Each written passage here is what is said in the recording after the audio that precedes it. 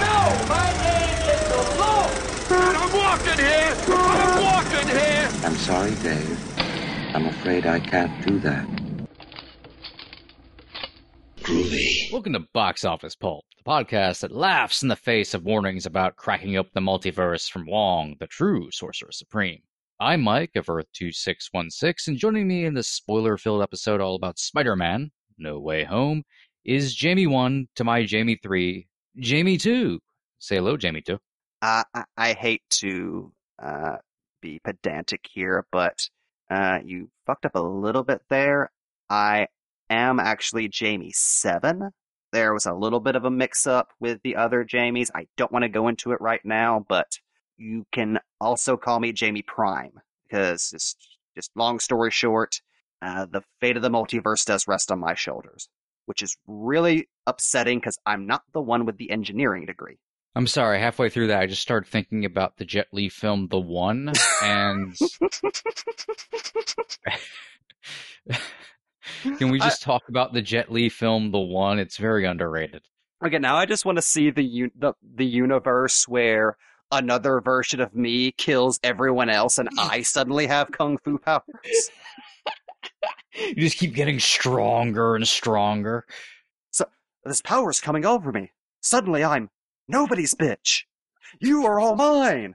Not a dream, not an imaginary story. Would Jason Statham still be there? Jason Statham is the Morlun of that universe. Jason Statham would make an amazing Morlun. I think that's the first time anyone's fan casted Morlun. And the only time someone will fan cast Morlun. Tell me Jason Statham shouldn't battle Spider-Man in some form, though. He should be Kraven. Oh, God, could you imagine British Kraven? It's a lion pelt, isn't it? Anybody but Aaron Taylor Johnson. I'm confused. Is his wife directing Kraven? Otherwise, I don't think he's allowed to star in it. I think they have a deal. Maybe she's like doing the score. I could see it being one of those situations.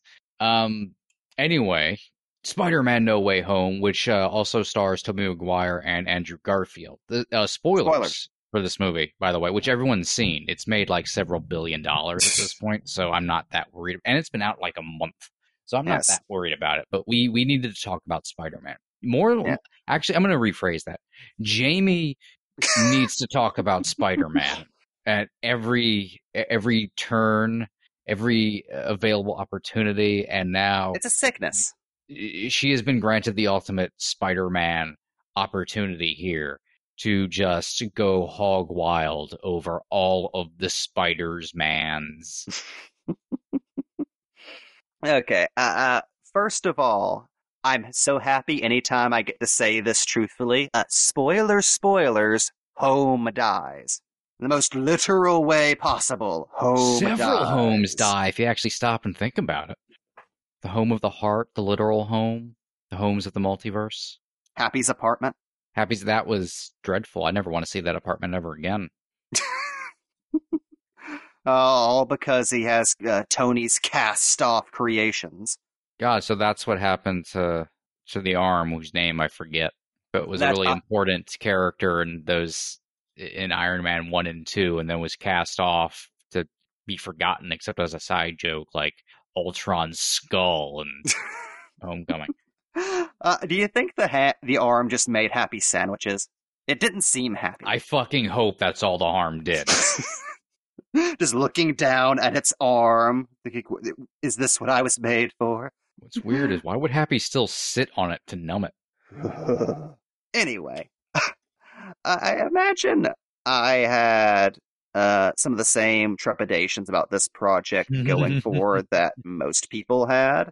I mean, only a couple of years after Into the Spider-Verse blew the lids off of everyone's skulls, Marvel's next big Spider-Man project they put in development, since I believe No Way Home was still like halfway through, either halfway or finishing up development whenever Spider-Verse came out.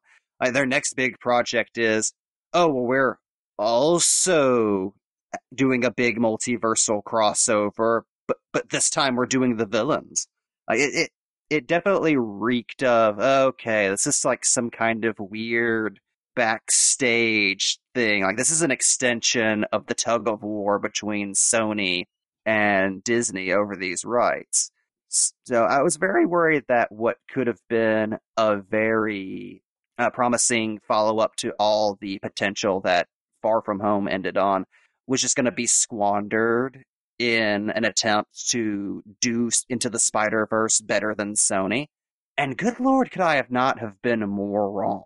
Not only is this an amazing sequel to No Way Home, not only is this an amazing third but not only is this an amazing finale to the Home trilogy, it's also a gigantic love letter to Spider-Man, both as the pop culture figure and specifically like just the character of Spider-Man.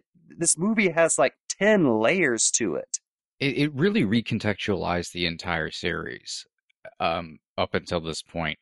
I had the same exact trepidations. I was very excited for No Way Home. At the same time, I've had a constant state of it's not really what I wanted. Yeah. I mean, I think we've gone on record as much as we love Homecoming, especially Homecoming, as much as we love Far From Home, the MCU Spider-Man movies have overcompensated in certain respects. They've been a little bit too MCU tinged. Their avoidance of Uncle Ben, which I'm sure we'll get to in regards to No Way Home and how that's kind of altered and not, not really delving into the lesson and being a little bit too big at times, even in a way flying in the face of what the purpose of Homecoming was, to where things start getting a little bit muddled. And we really thought that Far From Home was setting up something like maybe like a Craven film, or the villains are coming after him. We've seen, looks like Vulture knew his identity. I guess that'll never be unfortunately followed up on. But Scorpion kind of just disappeared, and certain things from Homecoming we thought like, oh, that will tag it up, and then we started seeing like Jamie Foxx and Alfred Molina and all this other stuff, and they're just doing Spider-Verse. It's getting bigger instead of smaller. And there's nothing wrong with big Spider-Man, but there was something kind of missing about this Spider-Man, this Peter, that the MCU movies were kind of going too far into one direction. And I think a lot of criticism have been super unfair in regards to that. Definitely. I'm sure we'll go into that later, but yeah. Yeah, he is not Iron Boy or anything like that. But there was a lack of context to it all, because certain aspects were not necessarily missing, but when you're avoiding stuff as hard as, the Amazing Spider-Man movies just flat out never had Uncle Ben say, with great power comes great responsibility, never actually had him even learn that, hey, I'm responsible for Uncle Ben's death. And it affected how you viewed that Peter.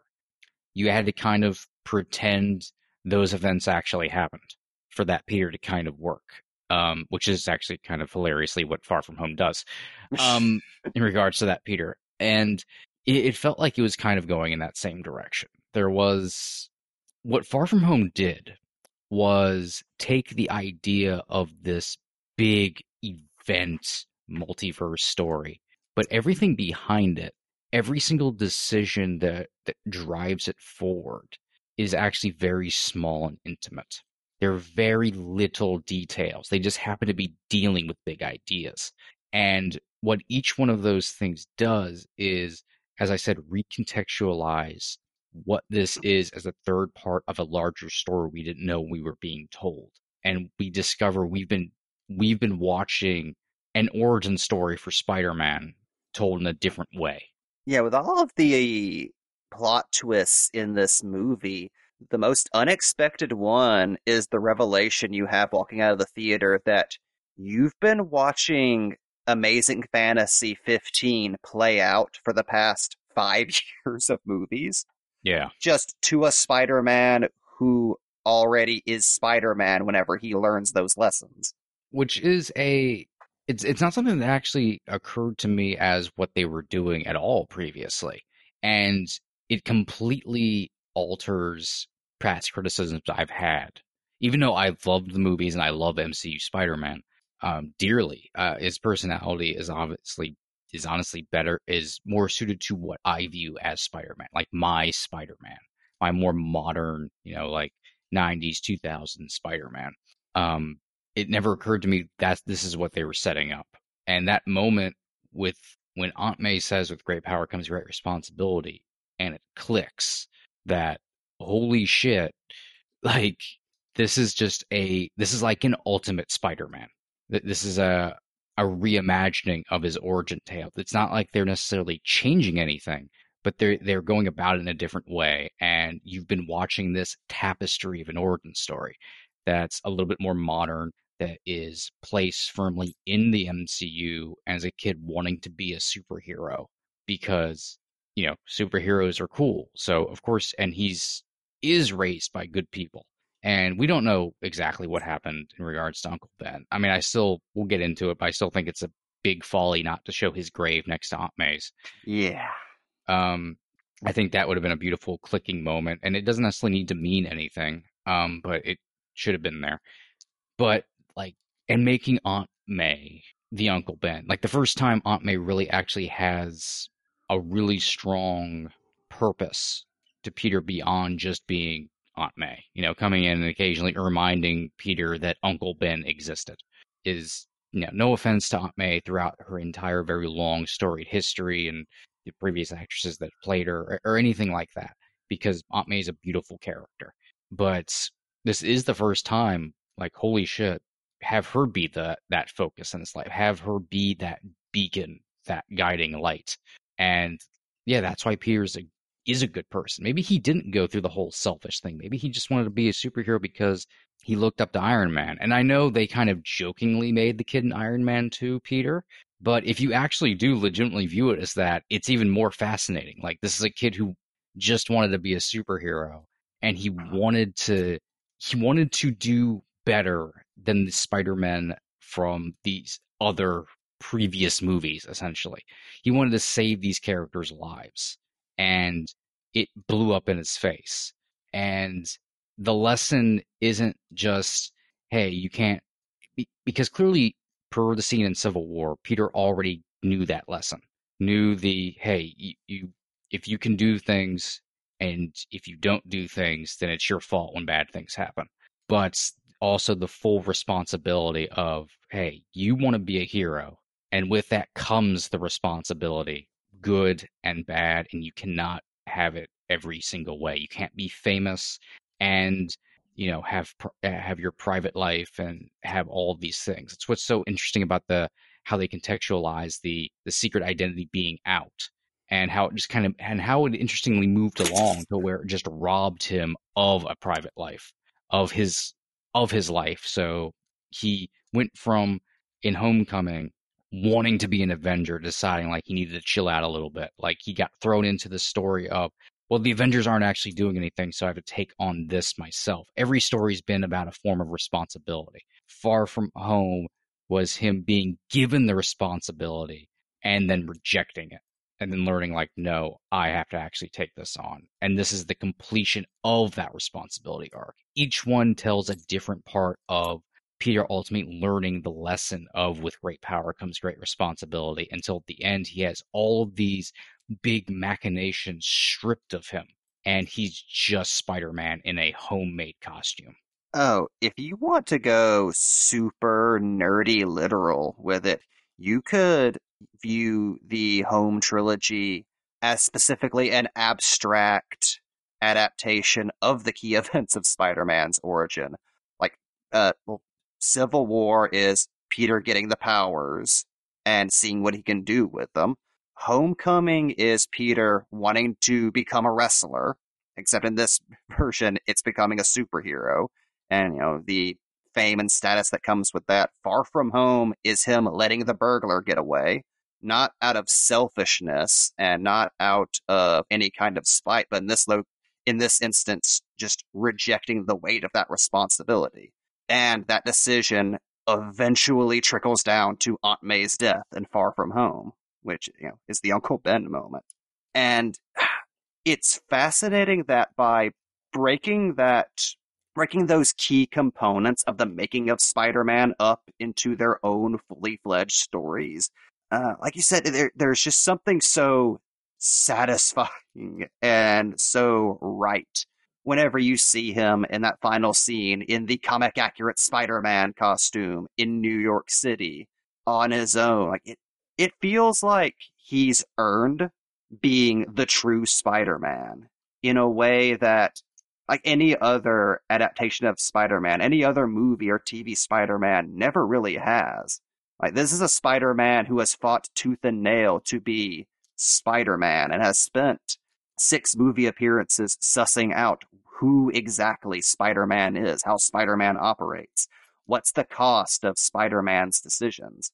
Right, these movies get a lot of flack for not being literal adaptations and for playing fast and loose with a lot of details of Spider-Man lore, but I'm in love with how after Far From Home, like you take a step back and MCU Spider-Man is one long, almost deconstruction and reconstruction of Spider-Man. Yeah. Which is why the use of elements from previous franchise movies makes so much sense here. Like, obviously, that's something that could have been reality breaking. It could have been too much. But there's something about the gauntlet of seeing Peter face all of these mistakes of previous Spider-Men and then getting to meet them like halfway, like a little over halfway through the movie. Which, by the way, I went back and checked. The Spider-Man show up 50 minutes in. Wow. In a 2.5-hour movie, we still get essentially an entire movie with Peter and the other Spider-Man. Which is also such an interesting button to put on the team up aspect of these movies. Yeah. Because a big criticism people have had of the Homecoming trilogy is, you know, the gimmick of every movie is Spider-Man's teaming up with another character, which I never had that big of a problem with, and never took that as like a big Disney thing, considering Spider-Man mainlined a Marvel team-up comic for about 40 years, and they're very on the nose with the fact that these are Marvel team-up movies. So that never really bugged me that much. But I do love the idea that if we're leaving Watts behind, we're leaving this tone behind and this gimmick. I love how this ends with the ultimate team up: Spider-Man, Spider-Man, Spider-Man, and also Doctor Strange. Well, there's also this beautiful aspect to it that I was so taken with when I was watching the movie, and upon reflection even more. Through these movies, Peter has been searching for a mentor. First, it was Tony, the superhero he looked up to, who he grew up watching. The first superhero of the MCU, you know, for lack of a, you know, not literally, but literally. And from there, he in Far From Home, it becomes Mysterio. After Tony's gone, he's struggling with the loss of his mentor, and he goes over to Mysterio, who of course bamboozles him. And I love how we can say that about Mysterio. And Peter's been searching for all of these external guides, all these external forces to tell him what the hell to do and how to be and to handle the responsibility himself, because he's just a kid. He doesn't know. He needs someone to help him. And while, you know, May ends up being that Uncle Ben guiding light, but it's not as a mentor necessarily. It is as a figure. The mentor figure is Peter and Peter. Is Spider-Man 1 and Spider-Man 2 and Spider-Man 3. I forgot MCU Peter is because of branding Spider-Man 1. And there is something so fucking just touching and beautiful about that through the multiverse, this ridiculous fucking stupid sci-fi story about Tobey Maguire and Andrew Garfield coming in through portals to battle their past villains in a slugfest. What it actually means is Peter listens to himself. Like, that's what that represents, is Peter not going to somebody else for guidance. person he's going to get for guidance is him, just through this like actualized version where he's talking to older versions of himself. You Well, know, also one much learning, older, one slightly older, and then he's the youngest. well, also learning their mistakes and vowing to not do the same things Yeah. they did. Like, I think there's something very beautiful about Peter's search for identity in these movies. In the first two, realizing that he's not, Iron Man's sidekick, and Far From Home, in Far From Home, realizing that as much as people want it, he's never going to be Tony. He's Spider-Man. In this movie, going as far as to stake out his claim that he is different from the other Spider-Man. Like, not only is he Spider-Man, he is his particular Spider-Man. It's almost a meta comment on what people kind of thought the MCU Spidey movies have been doing. But they've been telling a tale of, no, this is Peter learning that he's not all these other characters. He's not all these other things. He is just Spider-Man. And he is this particular Spider-Man. And he doesn't need all this other, all these other trappings. That's what's great about watching him get stripped of all that. It's such a sad ending, but he, it's amazing to, pun not intended, but it's amazing to see him, be told like, hey, rent's due the first of the month, and he puts his one box of belongings down in an apartment that has a nice open window as he listens to a police scanner, and the sadness of, he was going to this, Tony got him into this like prestigious school, and he wanted to go to MIT, and instead he's working on getting his GED, and he just finds some crime and swings out a window in a suit that he just made himself, that also is emblematic of the past two Spider-Men that he met. It has little odes to them to say that he's almost the ultimate Spider, the superior Spider-Man, you could argue. I mean, Dr. Octopus did admire his superior Spider-Man legs. Yeah, there's... and going into like just what an interesting change of status quo that ending is. There are two big takeaways I had from that walking out that like really kind of flabbergasted me. One was I was not expecting them to follow the comics as accurately as they did by using Peter finishing up high school as a soft reboot. Yeah. Because Ditko still stayed on for a little while in the college years, but for the most memorable thing about the transition from high school to college in the old Stan Lee comics is that's whenever we went from Steve Ditko's stories to John Romita's stories. And there was a big tone shift in Spider-Man. A lot of the things that the MCU movies get slack for are honestly just them being tonally accurate to the old Stan Lee stories, which are mostly just sitcoms set around Peter's high school where he's trying to impress other superheroes and is bad at being Spider-Man. Yeah, the old Spider-Man comics were not the Fantastic Four or something like that. They were different than anything else on the shelf. It wasn't until Peter's moved to college and then after the death of Gwen Stacy and Jerry Conway's run that we really got Spider-Man as we know him, a character who's a sad sack, who's mostly motivated by intense personal guilt, which is another wrinkle I find fascinating, that in terms of her importance to Spider-Man, Aunt May is both Uncle Ben and the Gwen Stacy death, with Mysterio serving as kind of the death of Captain George Stacy, this death of a character who was a mentor figure for one period of time, which leaves Spider-Man a fugitive from the law. The amount of actual comic accurate Spider-Man stuff that's in these movies, but just done slightly different, is fucking fascinating. Yeah, you don't even notice it's happening most of the time. But I was also just impressed by the bait and switch of that status quo shift of spending 3 movies loading all of this out there capital S superhero stuff onto Spider-Man, and then showing you through those 3 movies why Spider-Man shouldn't have any of those things. This is why Spider-Man shouldn't have a super suit. This is why Spider-Man shouldn't be in charge of Tony's technology. This is why Spider-Man can't be Tony Stark and have an outed secret identity and be a superhero. And I like setting all of that up just to then take it away with the coldest ending to a Spider-Man movie ever, including the one where Gwen died and Peter just kind of got over it.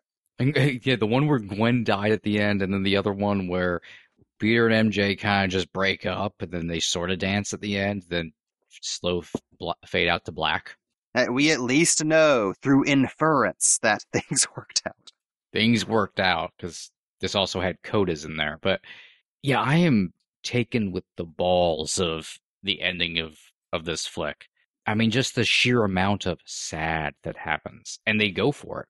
I mean, just that conversation with Happy at Aunt May's grave, and like, no, he literally doesn't, like, no one knows who Peter is. Like, he's lost his entire life. Like, he is gone to absolute nobody, and just that sadness of it is a great repeat of kind of the ending of Spider-Man 1 in a way, but even harsher of Peter just deciding his friends are likely better off not actually knowing him. That through it all, that's kind of the lesson, is with great power comes great responsibility, and he can't have it all. He can't live two lives. He can't necessarily have these other people in his life if he wants to be Spider-Man, if he has to be Spider-Man. And it's that classic guilt that drives the character, that is kind of beautifully driven the character for all these years. And him just at night in the snow, we finally get a final swing in one of these movies. And it's so appropriate that it's saved for such a downer of an ending, because it's a downer of an ending, but it's the beginning of the character. Which is so perfect for Spider-Man. Up to and including J. Jonah Jameson now being a famous crazy news person. Okay, yeah, we gotta talk about how much interesting, subtle stuff is done with Jameson in this movie.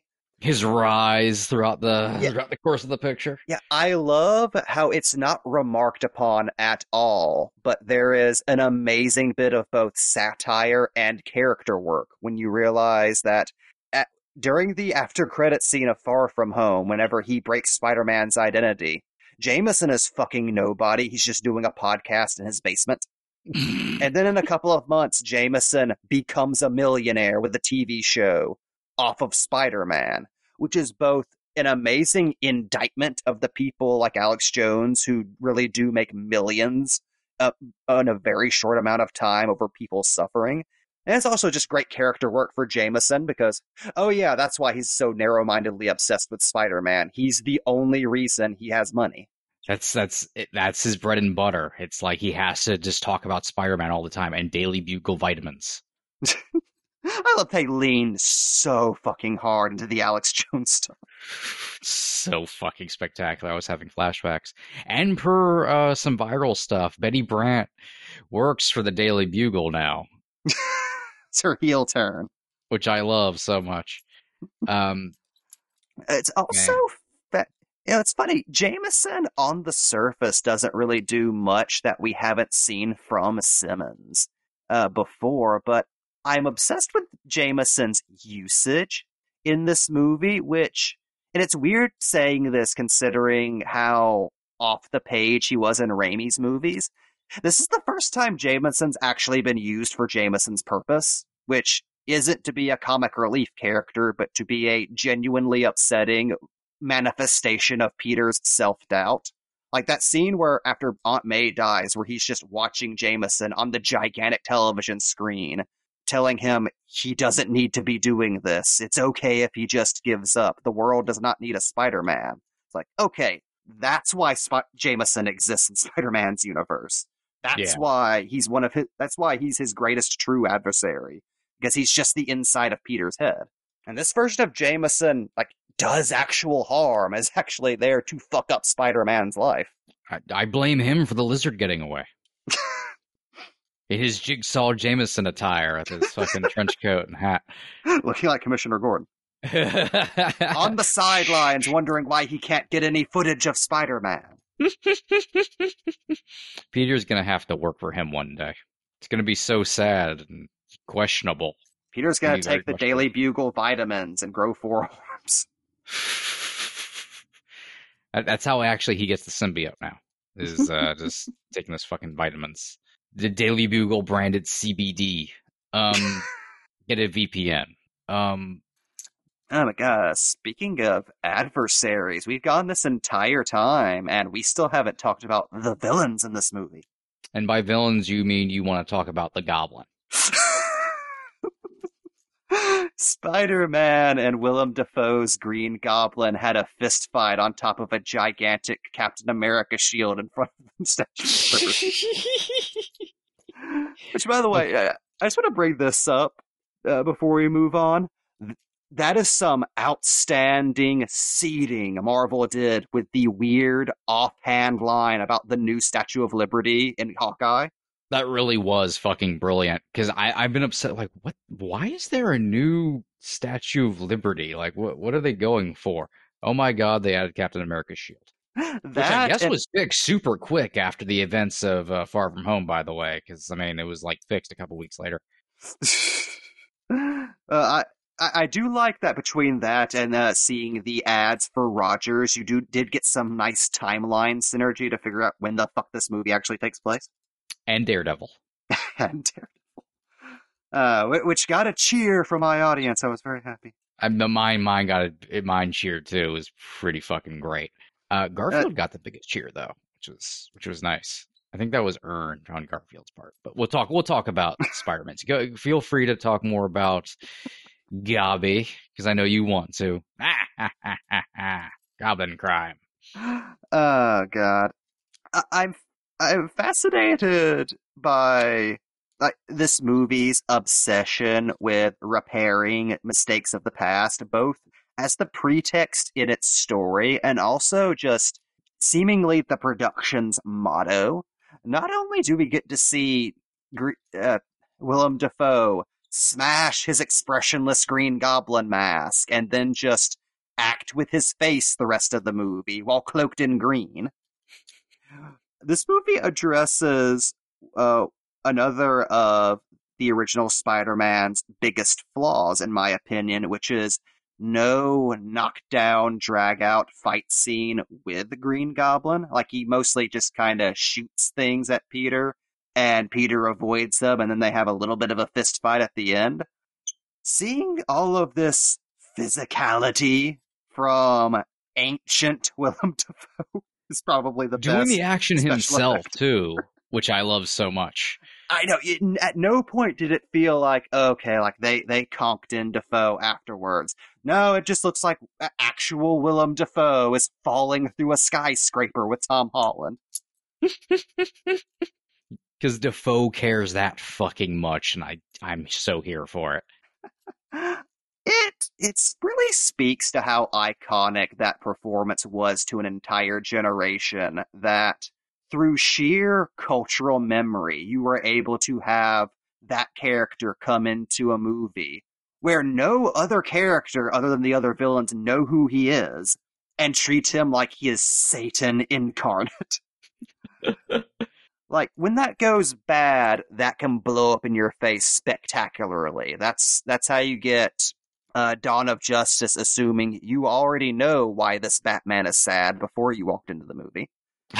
But this is absolutely just a great use of that kind of cultural awareness.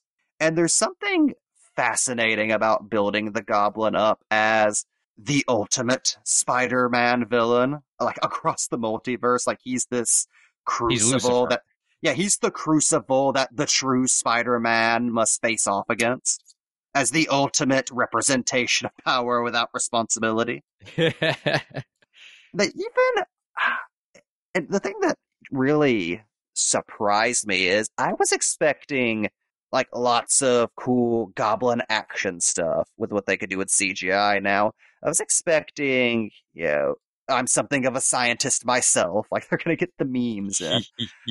I'm fascinated by the character work, like all of the unexpected extra character work they put into other franchises' villains that they had no obligation to do anything with. I mean, for the first time, like, you see a version of Norman Osborn that's played as a mirror version of Peter. Like, they really leaned into the scientist aspect and had him even, like, slightly mentor Peter in Yeah, a their little couple bit. of scenes together. That's what was great. It's like Peter almost was sliding back into, oh, hey, a mentor I can latch on to, but it's the Green Goblin, which he's not aware of exactly how dangerous he is. Also, God, a homeless Norman Osborn going to feast because he saw Spider-Man in a commercial and maybe Spider-Man can help. It's the saddest fucking thing in So the fucking world. sad. It was so unexpected the way they played Yeah. Norman. But it makes total sense, especially, I mean, you think back to the ending Spider-Man 1 where the Goblin leaves him for a second and he's begging Peter not to let the Goblin take him again. It's like, oh yeah, this is a Norman who was almost completely engulfed by the Goblin by the end of Spider-Man 1, and to the point it was against his will. Like, yeah, Norman was an asshole, but at this point he's being tortured by his id.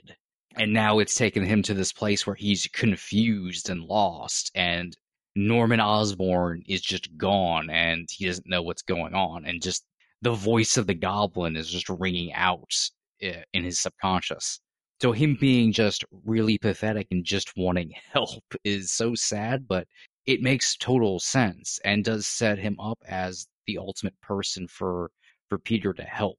And leading, of course, to the greatest spider sense scene, maybe in all of Spider-Man fiction, where Peter susses out in a room full of villains who is about to betray him, and it's the Goblin. I love the how important the spider sense is to this movie. Finally, the spider sense is important to a Spider-Man. Thank God. And Watch cracked the fucking code on how to film this thing. I am so impressed from a technical standpoint with how much Watts has raised his game this Yeah. time around. Like, I 100% see why he has Fantastic Four after this. Yeah.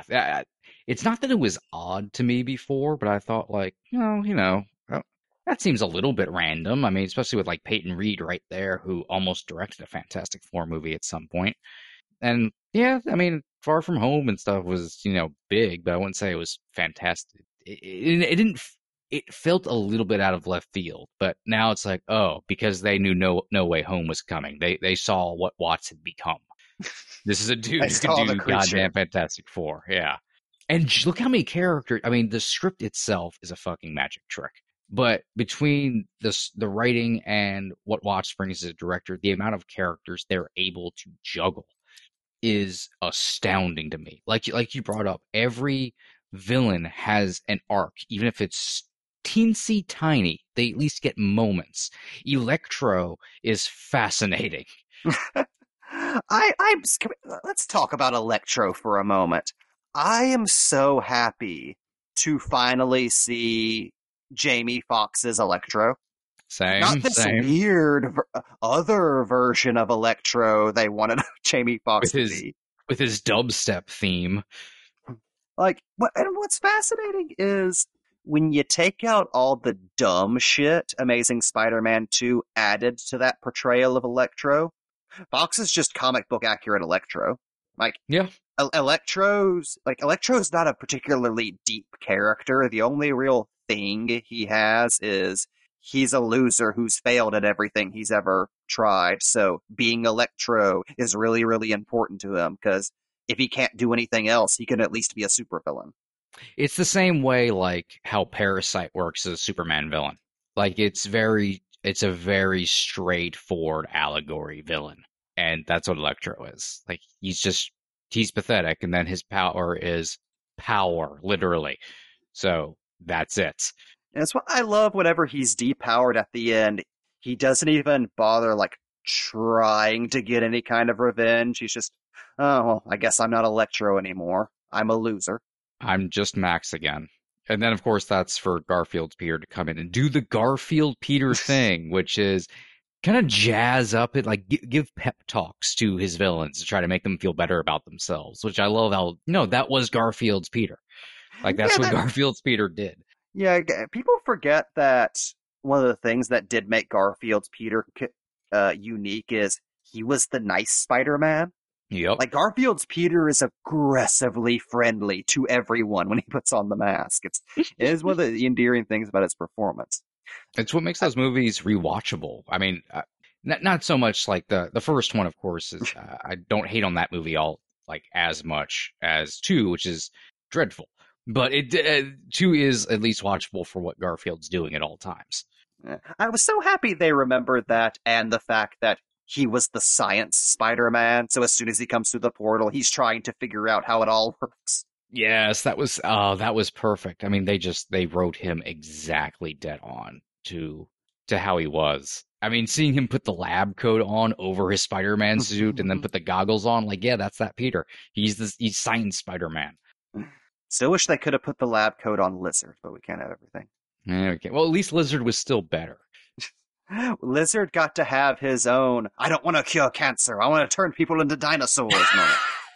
But was still sure to warn Peter that when meddling with changing people's basic humanity, you cannot alter those around you. I know. See, I love how obviously Lizard gets the short end of the stick with these villains because he's the one absolutely no one remembers. But he's still comic accurate semi-comedy Lizard. Yeah, Like, he's still doing the Lizard hanging thing. out. Yeah, he's still played by Risa Fons. Doing a different voice. Doing a different voice, but it's great. It's like, I loved hearing that accent come out of the Lizard. I got Thomas Hayden Church, who also doesn't have a lot to do, but still manages to be compelling as Sandman. Well, he first appears and he's still heroic Sandman, our favorite thing in the world. Who still just wants to get back to his daughter. And really only goes along with being a villain thing because he just doesn't want to. I mean, at that point, they're pretty much saying, like, yeah, we're going to kill you. And he just wants to get back to his daughter. And God. The only reason he joins the Sinister Five. This does still amuse me. They could not find any way to round that out just to make it the 6. That was impossible. Well, unless you bring in Dane DeHaan, but I love how they could have brought in Venom, but he was too busy getting drunk at a bar, which I think is honestly better. I mean, that's great. That's that Venom. Just like, wait, what? I love how we went from the after credits scene of Let There Be Carnage of Venom entering the MCU to this after credits scene where he immediately has to leave. It is maybe one of the greatest jokes Marvel's ever played. And it's all for the purpose of just leaving a little bit of the symbiote behind, as a tease that no, Peter will be going dark at some point. At some point, 7 years from now. Just like that little bit of a seedling, like, no, there will be a Venom in the MCU. And we don't have to explain it because it's just from another universe. But all the Venoms apparently are connected thanks to the symbiotic, even through the multiverse, because comic books. Also, I think it'd be remiss talking about the villains to not stop and talk about the brilliance of Alfred Molina. Of every single thing they do with Alfred Molina in this movie. Just getting to be angry as fuck Doc Ock, but then also still being Redemption Ock. Alfred Molina held an arc reactor in the palm of his hand and marveled at what Tony Stark was unable to accomplish. It's like it was done for us. I like how even beyond like the stuff that's cool about seeing them interact with MCU things, just seeing Norman Osborn and Otto Octavius talk to each other because, oh yeah, they were technically colleagues. Is stuff you realize, oh, we never got a chance to see this in the other movies. We were kind of robbed of it. So now we are getting like these comic book moments with characters who never got a chance to interact. I mean, like we get Otto and Norman interacting, which is such a big comic book thing. We get Electro and Lizard interacting. We get them all arguing with one another. Sandman and Electro bond over their ridiculous Spider-Man villain origins. Gotta watch where you fall. And one of my favorite moments in the history of cinema, Dr. Octopus and Doctor Strange teamed up to fight the Green Goblin. That joke from Spider-Man 2 has been paid off decades later. Had to have been on purpose. Had to. Well, I mean, this movie does have Garfield say "no big deal" twice, which, as we learned from the Sony leaks, was supposed to be his catchphrase. I'm still puzzled by why that would have been a catchphrase. Because kids hashtag things NBD, so that must mean "no big deal" was really in with the kids these days. Right, old white people. Those Sony leaks are a roller coaster. If you haven't revisited those lately, just refresh yourself with how Hollywood really works. Oh yeah, go to them and remember, this is not like a special thing related only to Sony. Remember, this is how every movie studio actually interacts and thinks on the inside. This is not specific to Sony. So just ruin all of Hollywood for yourself. Mike has had to transcribe studio meetings in the past. This is how they talk. It's true. Just as offensive, too. Just as offensive as you think. Man, what we haven't gotten to, though, I think, is, I mean, we've talked about Garfield a lot, but actually talking about Maguire and Garfield coming into the movie, and both the fact they're able to have arcs to a degree. Much less Maguire, but his arc is almost a comforting. Things continued for me. I didn't really need anything further, which was almost kind of like a nicer button after the kind of incompleteness of the ending of Spider-Man 3, of saying like, no, everything's cool, but no, I went through everything. Like, we don't actually need a Spider-Man 4, which was actually kind of nice. And for Garfield, it was giving him kind of a mini Amazing Spider-Man 3 of like, this is a piece of what his arc would have been like. This is what Garfield wanted. He gets to come full circle when he saves MJ. And the fact they're able to actually pull all of this off without them overtaking the movie or taking away from MCU Peter at all is, I mean, that's the fucking hat trick right there. Yeah, the fact that we got sequelization of the Amazing movies with like hints of further adventures, like with Electro, and even hearing Garfield talk like briefly in tone that the events of the canceled Amazing Spider-Man 3 happened with Peter going dark and shit.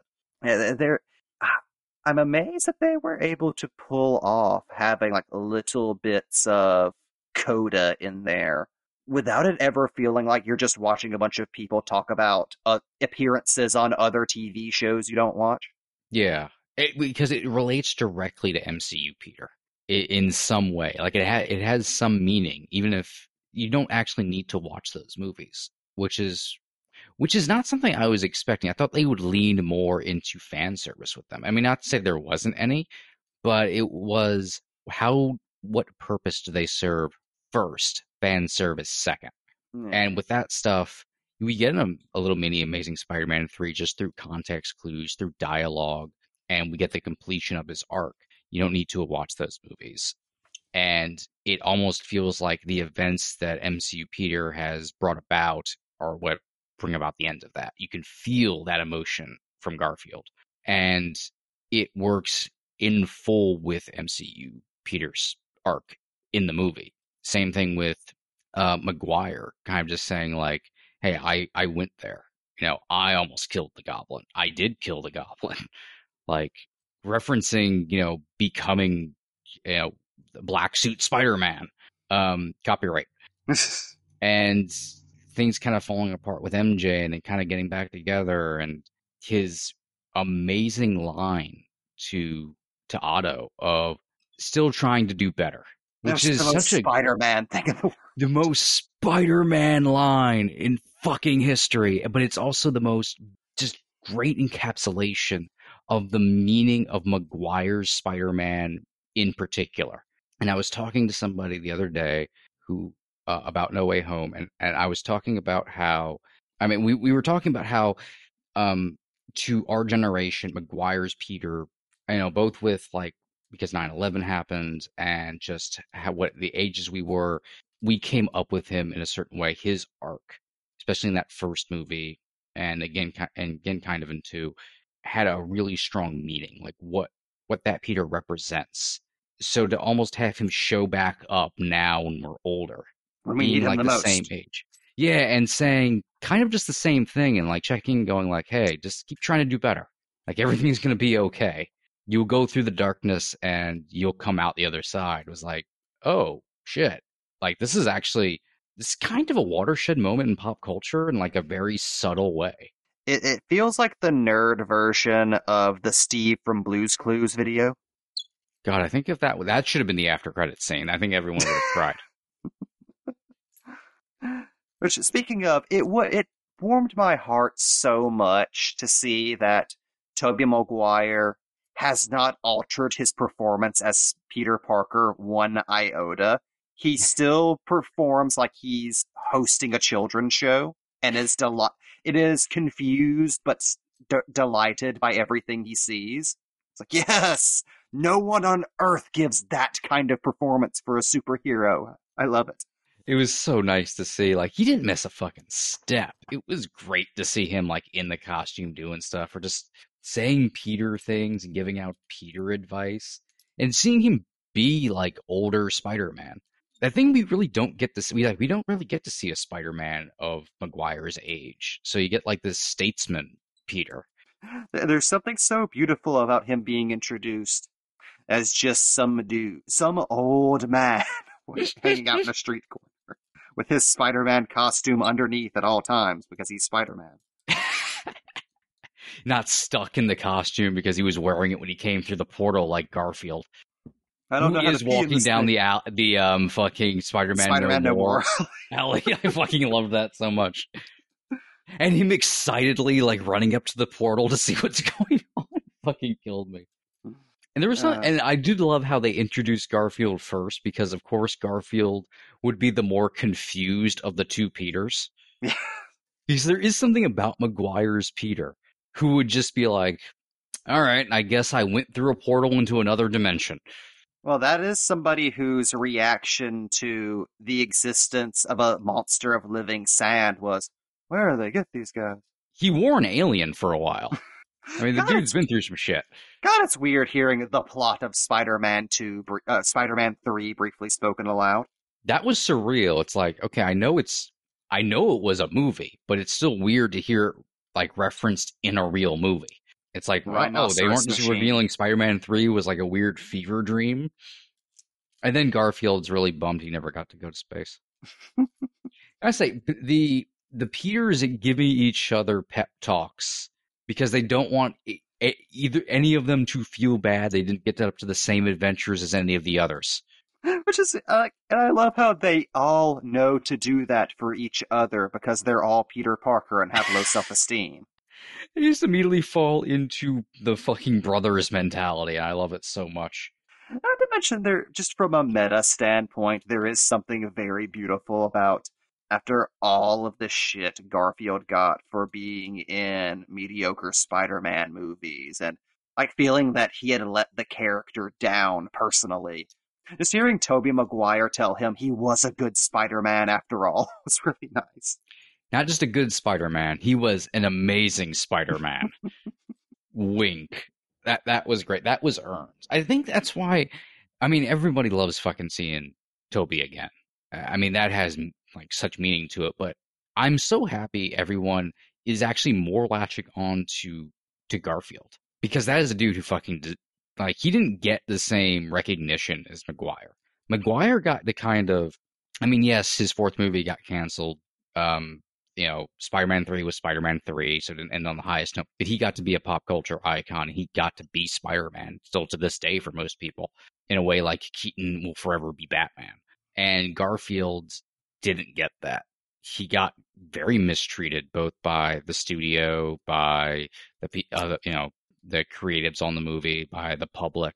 Garfield was fired by Sony because he got sick and couldn't show up to a trade event in Japan. So he was fired from being Spider-Man that day. Sigh. Kind of like how Spider-Man 4 was canceled and Amazing Spider-Man was greenlit all within like an hour.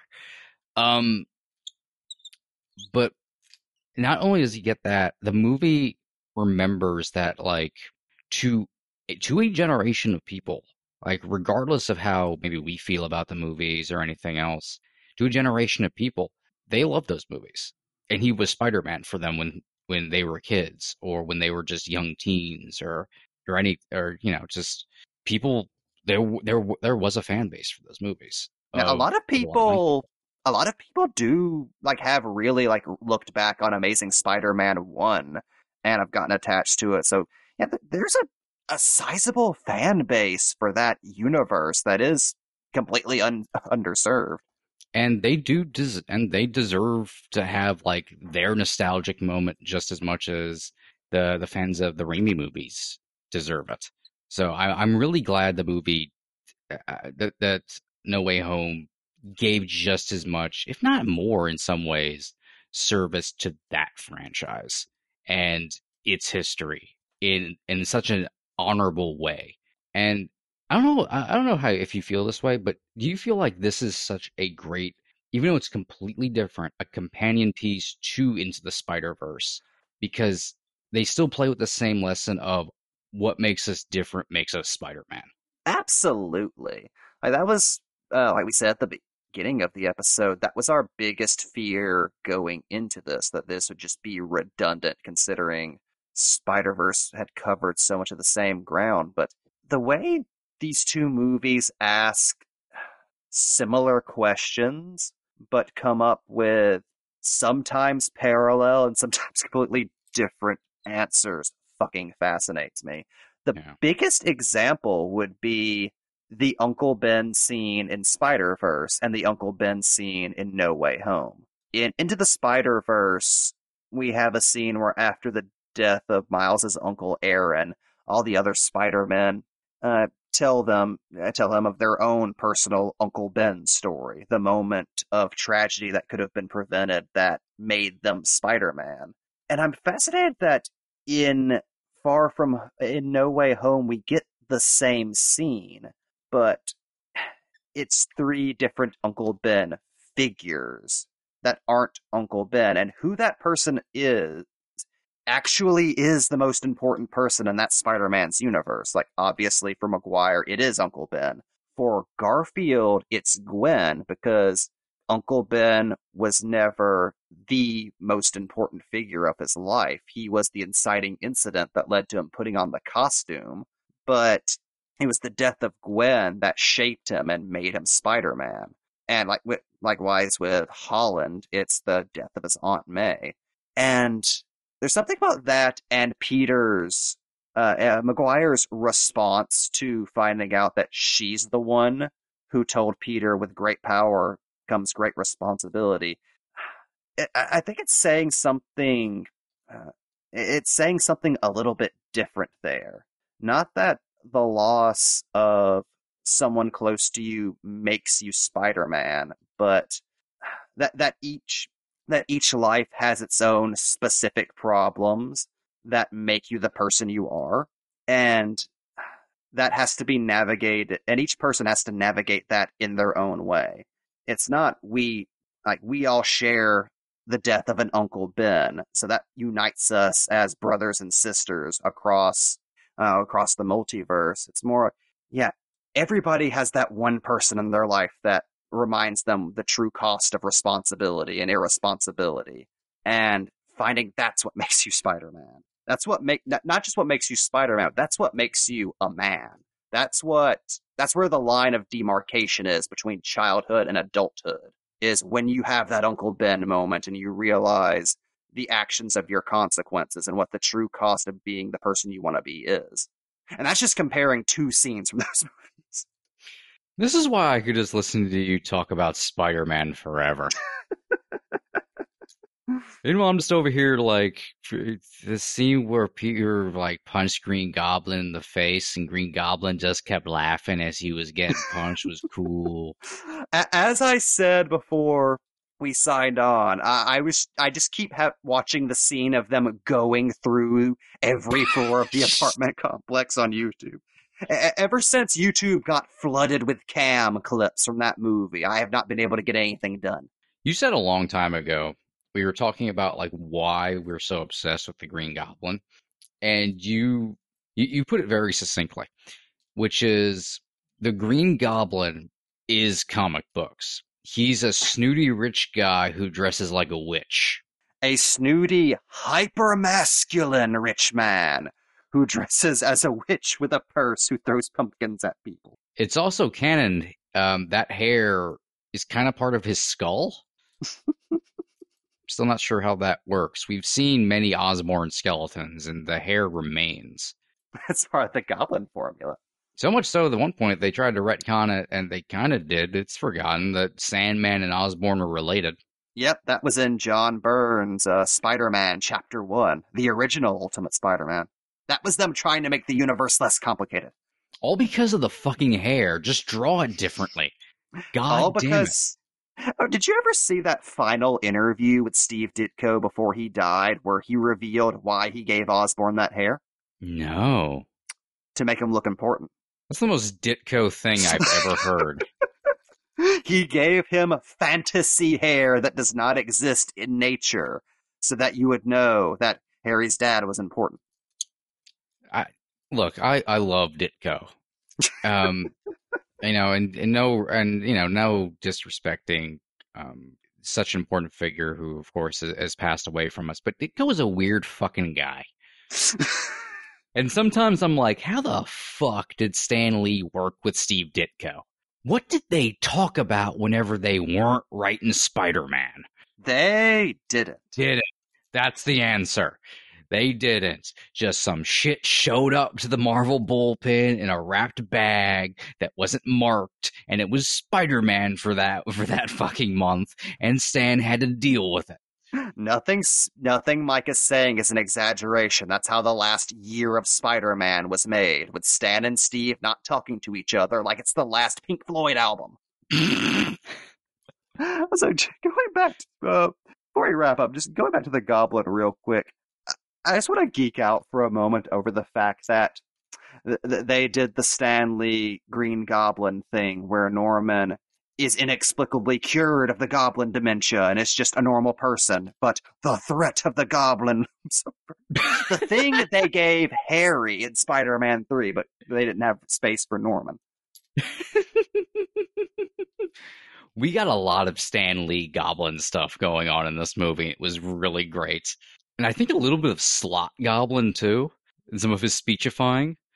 Goblin still got to give a speech about choice and responsibility. The dude needs to move off into some other stuff. I understand that's his bread and butter, but Jesus. Also, he got goggles. Also, they fucking gave him the fucking arm blades from the concept art, which I love so much. Well, they gave him the arm blades, and they gave him the fucking Alex Ross tunic from the super early concept art when he was still going to transform. That's honestly the only thing I'm bummed about is Final Transformation Goblin was barely in the movie. I mean, I respect they didn't I'm sure there's stuff on the cutting room floor with the Goblin and all the other villains after they escape.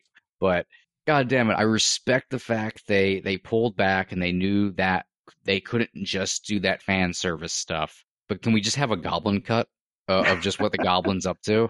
Just the Goblin being the leader of the Sinister Five. He gave them orders and shit. Like at some point, and Ock had to pretend he was still under control of the tentacles. I love that Ock still talks to the tentacles. Listen to me now. If only he said that. I still don't know how he absorbed the nanites, but I do like how he immediately recognized nanites.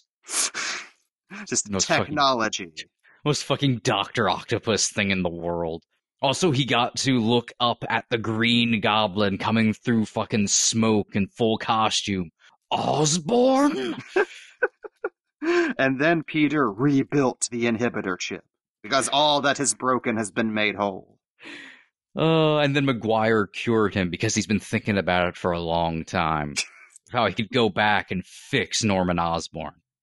But not for his timeline, because of how time travel works in the MCU. Which is a weird thing to think about. All of those villains then went into their home universes where they created alternate timelines. And the original version of them just never showed back up. And then the TVA showed up and killed them. Certain things you just don't think about, especially with Kang running around now. Which, by the way, So we totally saw like Kang's end of the universe, fucking like purple, weird smog area from the finale of Loki, right? Oh, absolutely. That had to be what that was supposed to be. Oh, the amount of synchronicity between the multiverse stuff and Loki and other Marvel properties is fascinating. Like, you can watch shit synced up that, like, really makes you wonder just how much planning went into that stuff. The It's fact that incredible. the WandaVision and Loki finales sync up fascinates me. I'm sure someone's already put like that, the Loki finale, and the breaking of the multiverse and No Way Home together, and it all syncs up perfectly. And what's great is even if it's not planned out that way, it just shows like the amount of meticulous planning Marvel does that they can accidentally do that. Oh God, yeah. Before we leave, I just want to talk about this for a moment.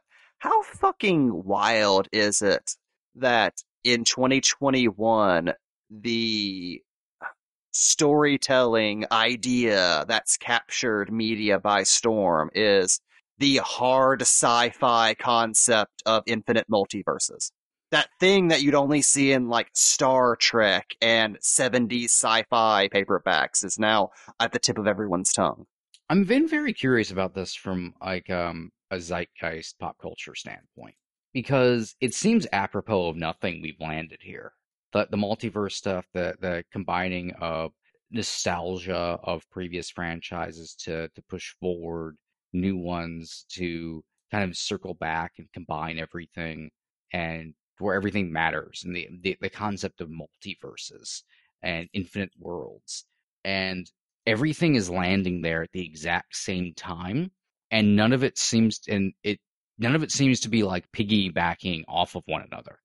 Which They're is all yeah, just landing there at the exact same year, like the exact same point in history, and I don't understand what that represents yet. Like, why did this happen? well, it's weird. DC's Crisis on Infinite Earths is what weirds me out because that wasn't something that was cobbled together in 2 years. That was the result of nearly the better part of a decade of planning as far as the CW shows went. Like that was something that the ball started rolling on that in the first episode of The Flash. But it just, again, everything just kind of worked out that way. I wonder if the popularity of the CW shows among like just teenagers and young adults maybe prepped people who are going to see movies now for that type of storytelling. Like I don't know. Again, it just seems like something that's been building, like not even building, but that's just been at the periphery of pop culture for a while. And as soon as Spider-Verse came out, just broke free. Yeah. But with projects that developed independently of each other, like the karaoke machine being invented in 5 mutually exclusive cities in Japan in the middle of the 20th century. Or Swamp Thing and Man Thing. My Much more go-to. eloquent example. I like yours. Yours was like smart. Mine was dumb. Please, Mike. Both of our examples were dumb. Yes, yes. I'm curious. Just looking back, like once all of these things pass, you know, once Flash comes out, once the multiverse stuff kind of comes to a form of completion in the MCU, you know, once a lot of these stories in other places start winding down and switch to something else, what the ultimate meaning behind this as a reflection of culture was, like why this point in time, and I don't think it's clear yet. I don't think anyone making these quite understand, especially when it comes to comic book stuff. They're really just going back to the source material for it. But it's like, well, we have the source material now as history of how long these movies have been going. And maybe it's as simple as that, is a celebration of the genre has now been all encompassing in a way that's much more important. And it can now celebrate its own history. And maybe it's as simple as that, or maybe it's a combination of that and something deeper with society. I mean, I have a hard time believing there's not something else there that's floating around in the air that these creatives are latching onto because that's just the way it always works, no matter what the genre is. Um, Something is going to latch onto something, and a movie's going to be created. We see that with horror last couple of years in such a big way. We see that, um, God, I mean, we see that with pretty much everything is commenting on some sort of societal war right now. The fact Um, that the Purge franchise exploded the way it did over the past decade says a lot. exactly. Or just the MCU movies having all these allegories going on underneath, and you see, the strong cultural latching onto of like Black Panther and the allegories of colonialism going on within it. And I'm really curious what the fuck the multiverse stuff is going to end up having said about us. Yeah, it's just like an era of science fiction storytelling. Like for all we know, multiverse is going to be to the 2020s what fucking space was to the late 70s and early 80s. And maybe just with all the strife going on, with all the difficulties and how just hellish everything is, maybe it's almost humanity. I mean, it seems silly considering we're talking about fucking comic book movies and like fucking Michael Keaton's in the Flash as Batman again and shit. But maybe it's as simple as it microviews us. It's the idea of the multiverse is both terrifying and comforting, as there are these infinite possibilities, that it makes us feel small, and in feeling insignificance, there's beauty in insignificance. At least I feel, and I think the multiverse concept as a science fiction concept really plays into that, because if there's infinite use, what you're doing in a particular moment is actually can be very unique to you. And no matter how small a gesture is, it can have this amazing ripple effect throughout an entire multiverse. So it's a very micro view of something through a macro lens. Yeah, simultaneously makes you feel very, very small and very, very big at once, which is why I think it's so intoxicating uh, as a sci-fi concept. Even stuff like Rick and Morty, where that pops up, just that idea that yes, it's very depressing that there is an infinite number of you, but isn't it also kind of empowering that there's an infinite number of you? Yeah. And what does that say about yourself and the world? That's one of the reasons I'm so grateful that Marvel hasn't gotten dumb with this stuff. Like, they have a kind of a blank check for nostalgia and for like milking franchises into the ground with the multiverse. And No Way Home and Loki could have very easily gone that route, but both projects have kind of made a mission statement. Even What If has been approached from this idea of, okay, we're not just going to use this as a toy box. We're actually going to tell introspective sci-fi stories using the multiverse concept. And I think that's good for sci-fi as a whole. Like It is. I don't think superhero movies get enough credit for making hard sci-fi storytelling concepts that would normally be unpalatable, very palatable for the masses, which makes it easier to tell that kind of storytelling in other mediums. I mean, how do we get a world with more Denis Villeneuve style sci-fi? You know, we raise a generation on Marvel movies. Exactly. It creates literacy. You always have to graduate up, and that's not to talk down to like comic book movies or I should say superhero storytelling. But it is a gateway. It is a similar form of the same exact thing, and they tell the same stories just in a different way, and they can be just as intellectually enriching. But one is easier for people to wrap their head around, and then they can graduate. Are you telling me? I'm sorry, but we were all like, Dune made how much money? That you cannot says tell something. me. That's important.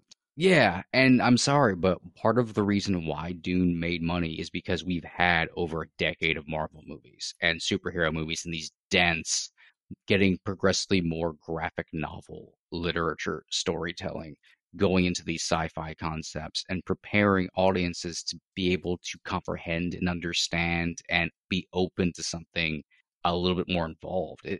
It's forever seems like we moved away from the hard sci-fi of the 70s, but we didn't. We just found a new way to express it and can circle back around to it. Which was the appeal of comics in the first place. At least the generation of comics that most of our media is based on now, like the stuff from like the Jim Starlin cosmic stuff, even like some of the older EC stuff. Like, what part of the magic of comics is seeing very nerdy concepts distilled with colorful characters. I'm very glad that one of those basic elements of why I love comics so much has made a successful trip into another medium. Yeah.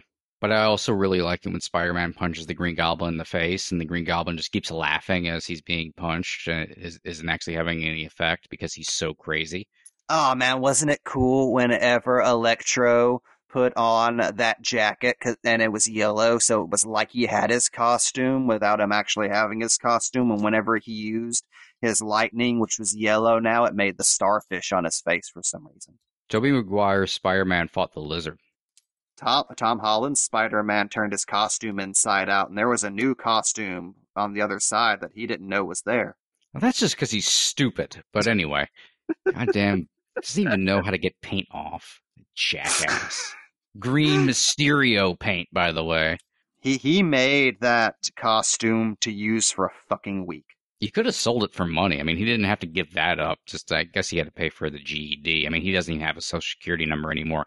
Anyway, I think we've babbled on about, let's face it, mostly the Green Goblin for long enough. If you've enjoyed this episode of Box Office Pulp, then you can, of course, find us on Apple Podcasts, Amazon Podcasts, Stitcher, Google Podcasts, and a lot of other various places. Just search for Box Office Pulp Podcast, or you can, of course, follow us on Twitter at Box Office Pulp. We're also on Facebook, facebook.com/boxofficepulppodcast. Of course, the website is, as always, boxofficepulp.com. I am Mike Napier, which you can follow along on Twitter at Lucky Deck Napier. I also, of course, occasionally write for a website called horrormovieshub.com. If you want to check out any of my stuff there, Jamie, take it away. And you can find me on Twitter at MondoFunky. I don't tweet very often, but my retweets are choice. And like the Goblin always says, choose. Okay, choose which one of us to follow. Follow me. From now on, I'm just going to use my plug segment to replug the stuff you're plugging. I'm just going to change my Twitter handle to your Twitter handle, like make it redirect. Oh, that's so evil. Don't fool the audience. What, you don't think our audience deserves to have Mike descended on them? Nobody deserves to have Mike descended on them like some sort of hellish bat typhoon. I'm sorry, my brain went to Dracula Untold, and I don't know why.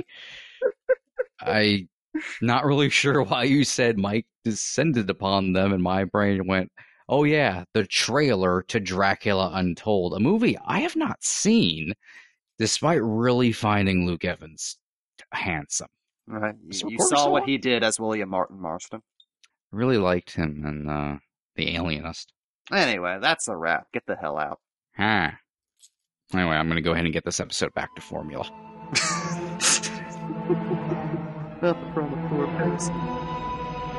And like that, he's gone.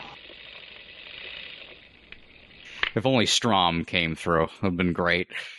Oh god, what the fuck happens? They bring Strom in at the very end to give CPR to Norman. Oh god, if only Burner showed up. Why was it Burner reference? Sir. Could you just imagine fucking, like, that sad scene? My company doesn't exist. My son, Burner. Burner wasn't even born. Bernard is the CEO of Roxxon and the He's Ray Weiss. This is Box Office Pulp Guy, and this has been a Pulp Podcast production. Now please, please, please, put a gun in my mouth and pull the trigger and say goodnight.